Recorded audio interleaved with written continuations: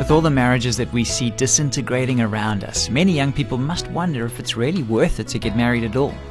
Well, we're certainly strong advocates for the sanctity of marriage, but we'd like to share some thoughts for those who are considering entering into this sacred bond. So stick with us.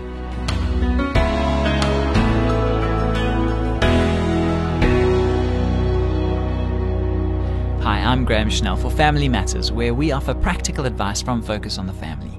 Today we have a question from a young lady who is still single, and she says, "Give me some practical suggestions for the selection of a husband. What are the factors I should consider before saying I do?" Well, a teacher once gave this advice to his student. He said, "Don't marry the person you think you can live with. Marry the one you can't live without." There's great truth in this advice. Marriage can be difficult even when two people are passionately in love with one another. It's murder when they don't have that foundation to build on. Second, don't marry someone who has characteristics that you feel are intolerable. You may plan to change him or her in the future, but that probably won't happen.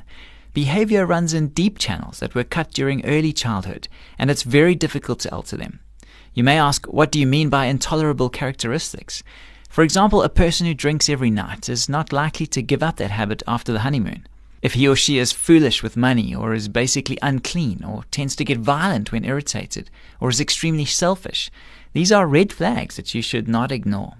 What you see is what you get. So you might be thinking, but are you ever able to find the perfect person? No. Of course, we all have our flaws, and a person does not have to be perfect to be a candidate for marriage. But you have to decide if you can tolerate a quirky behavior for the rest of your life, because that's how long you may have to deal with it. The third factor is not to marry impulsively. There's possibly no better way to mess up your life than to leap into this critical decision without careful thought. It takes time to get acquainted and to walk through the early stages of the bonding process. Remember that the dating relationship is designed to conceal information, not to reveal it. Fourth, don't move in with a person before marriage. To do so is a bad idea for many reasons. It undermines a relationship that often leads to divorce. Studies show that couples who live together before marriage have a 50% greater chance of divorce than those who don't, based on 50 years of data. Finally, if you choose to marry, enter into that covenant with the resolve to remain committed to each other for life. Never threaten during any angry moments to leave your mate.